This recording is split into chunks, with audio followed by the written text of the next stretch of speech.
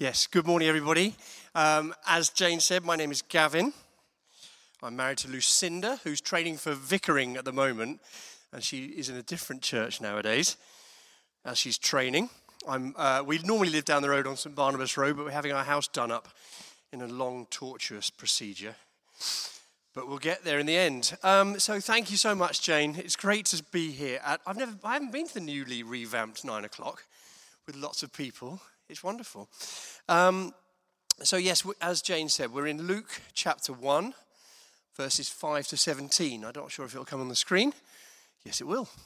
Magic, thank you. So Luke chapter 1, verses 5 to 17. The birth of John the Baptist foretold. In the time of Herod, king of Judea, there was a priest named Zechariah, who belonged to the priestly division of Abijah. His wife Elizabeth was also a descendant of Aaron.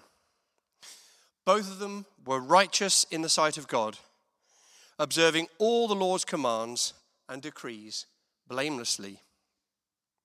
But they were childless because Elizabeth was not able to conceive, and they were both very old. Once, when Zechariah's division was on duty and he was serving as priest before God, he was chosen by lot, according to the custom of the priesthood, to go into the temple of the Lord and burn incense. And when the time came for the burning of the incense, all the assembled worshippers were praying outside. Then an angel of the Lord appeared to him, standing at the right side of the altar of incense. When Zechariah saw him, he was startled and was gripped with fear. But the angel said to him, "Do not be afraid, Zechariah. Your prayer has been heard. Your wife Elizabeth will bear you a son, and you are to call him John. He will be a joy and a delight to you, and many will rejoice because of his birth. For he will be great in the sight of the Lord. He is never to take wine or other fermented drink, and he will be filled with the Holy Spirit even before he is born. He will bring back many of the people of Israel to the Lord their God, and he will go on before the Lord in the spirit and power of Elijah, to turn the hearts of the parents to their children and the disobedient of the wisdom of the righteous, to make ready a people prepared for the Lord." This is the word of the Lord. Thanks be to God.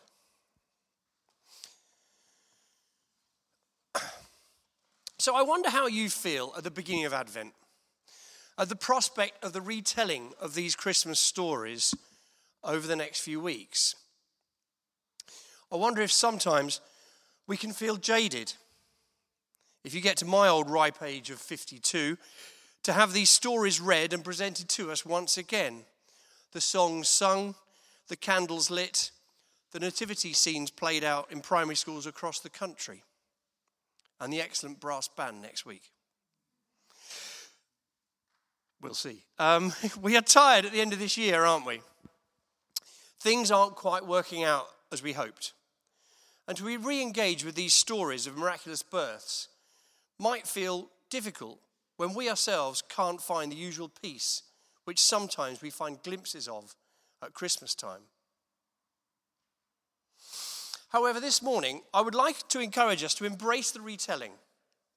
In fact, more than that, I would like to emphasize how crucial it is that we engage wholeheartedly with the narrative as Christians this Advent. So here we have Elizabeth and Zechariah, who have unimpeachable Jewish breeding and living great godly lives. Yet the one thing which their culture expected of them, to be fruitful, did not happen for them. Zechariah's turn came to serve in the temple, which, given that apparently there were 20,000 of his kind, meant that there was a very slim chance of that happening and him being there in the first place. And yet he encountered a godly apparition, which told him of God's plans for them as a couple. The angel goes on to set out the nature of that provision in the form of John and the role he was to play in bringing God's people back towards him in order to make the way for Jesus. From our distance, John sounds amazing, doesn't he? Filled with the Holy Spirit before he's born, never to drink alcohol. He sounds like the perfect longed-for son. So I wonder, at that point, how Elizabeth and Zechariah expected their son to turn out. I reckon they expected him to be one of the leading priests of the day, faithfully serving like his dad. What they may not have truly understood was John's role as a prophet, and that was to be at odds with all those around him, like all prophets are. His life takes a turn which they may not have been expecting. Picture the scene. It's about 20 years later, and Elizabeth's friend, Esther, pops around for a cup of tea, or whatever they drank. "How's your John doing nowadays?" Esther asks. "Oh, he's fine, thank you. Has he settled down somewhere, found himself someone nice?" "Well, not exactly. So where's he living?" "In the wilderness." "Oh, is he able to look after himself out there? Are you taking him meals?" "Well, he gets by. His diet's a bit odd. He's mainly insectian nowadays, but he's okay." "So what does he do all day?" "Well, he mainly shouts at people to repent and then dunks them in the river." "Ooh. Well, at least he's keeping busy then." I reckon even Elizabeth might have wondered what on earth was going on and whether John's life was going to turn out as she expected. She'll have had to remind herself of the miraculous nature of his birth in order to reassure herself that her son's path in life was what she expected. We always have the benefit of reading the biblical characters' lives with the great arc of the Bible in front of us, don't we? We know how the story fits together, and especially in these crucial events at the beginning of the Gospels, we can be reassured by our knowledge of God's plan at work. So how is it in our lives at present? Do we feel that reassurance of God's provision and plan this morning? While planning this talk this morning, I don't know about you, but I've got a whole pile of books on my bedside table, and a number get forgotten and left at the bottom. But I picked up this little book. It's called Remember by Richard Gamble. If you haven't heard of him, he's the former chaplain of Leicester City Football Club, who's been inspired to build a colossal wall of answered prayer on the outskirts of Birmingham. Look it up. His answer in this book is simple. We as a culture have forgotten that God answers prayer. Once we forget that God answers prayer, then this leads to loss of thankfulness, because we've forgotten what we have to be thankful for. He tells the tale of an encounter he had with a junior doctor at church, tearfully telling him that God had never answered a prayer for her.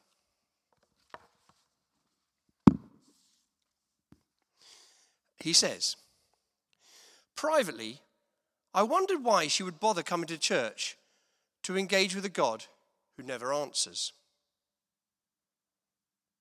But as I took the time to talk to this young woman and listen to her life, an interesting thing happened. Sensitively, I asked her what things she had prayed for in the past. I asked how she had prayed for them. And then I asked her what happened. She recalled her experiences, her journey, the challenges of university life, and the pressures of being a junior doctor. Piece by piece, she was able to remember the things she had called on God for. And then she started to see that, in fact, he had answered every cry her heart had uttered. She had just never taken the time to really think about it. It was an amazing thing to witness. Somehow, the pressures of life, the speed of circumstances, and continual demand on her time had prevented her from recognizing what had happened along the way. Forgetting God's work in her life had caused her despair and discouragement, as she thought God had forgotten her. But the simple act of remembering brought her joy and hope. So Richard Gamble in the book, he then goes on to describe how forgetfulness leads to taking God for granted.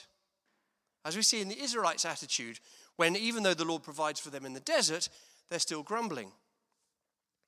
Then the progression moves on to fear, such as Elijah, who, days after the miraculous encounter with the prophets of Baal, he is then cowering for his life and wanting to give up. The further we are from thankfulness for what the Lord has done in our life, then the more likely we are to move on to the next stage, which is pride in ourselves for what we have achieved. Richard Gamble reminds us in the book about the story of the miracle of Dunkirk during the Second World War and the rescue off the beaches of the British Army men who were stranded on the beaches. The whole of the British force was surrounded, pressed up against the French coast, and King George VI called for a national day of prayer. Later that day, Hitler made the bizarre decision to pause his troops 10 miles out, perhaps stemming from overconfidence. And 2 days later, on Sunday the 26th of May 1940, the whole nation gathered in its church buildings to pray for the safe rescue of its forces. From then, the events of the next few days have more than their own share of unlikeliness. A storm rages over the continent, which keeps the Luftwaffe grounded, while the English Channel, strangely, is as still as a mill pond with fog overhead. Then hundreds of little ships and boats respond to the call to make the trip across. Then on the 9th of June, 1940, the nation returned to its church buildings to give thanks for this great miracle. Churchill had been advised that they'd be lucky to rescue 30,000 men, but in the end, 10 times that number were brought safely back to Britain. However, here we are 80 years later, and the divine aspects of this story are completely lost to us as a nation. When films are made and books are written, this whole crucial aspect of the story doesn't get a mention. And our principal emotion when reflecting on Dunkirk is pride that as a nation we are able to fend off the Germans. So rather than this sermon carry on as a book review, I return to the story in front of us. And I've maintained that despite the fact that Elizabeth and Zechariah have been held up as great examples to us of faithful, righteous servants of God, even they must have struggled at times to have remembered and celebrated what God has done in their lives. There must have been moments for Elizabeth, as a mother, when she wondered what on earth her son was doing and may well have doubted his behavior. Both her and Zechariah would then have been consoled by remembering the miracle that had taken place in their lives, their thankfulness for it, and the reassurance that this brought that God does have a plan for them as a family. Towards the end of this chapter, we read the whole hymn of thankfulness from Zechariah about the provision of John and what he represents to them as a people. To this day, the Jewish culture preserves and promotes a spirit of storytelling which celebrates what God has done for them, and this is epitomized by Zechariah and Elizabeth. So here we are in December 2021, being reminded of this Advent and Christmas narrative once again. More than ever, we need to be reminded that God has a plan. When so much has been disrupted and is still being disrupted, we should eagerly hear the stories once again in order to remain thankful and hopeful of a God who brings transformation. Our repentance, in order to make way for Jesus this Christmas, should be saying sorry for allowing ourselves to forget the good things he has done for us individually and corporately. Our forgetfulness has meant that we have just taken God for granted, leading to fear and ultimately pride in ourselves that somehow we can work through our lives without him. So as we close, I'd just like to pray with us a short prayer of repentance, if that's okay. So let us pray.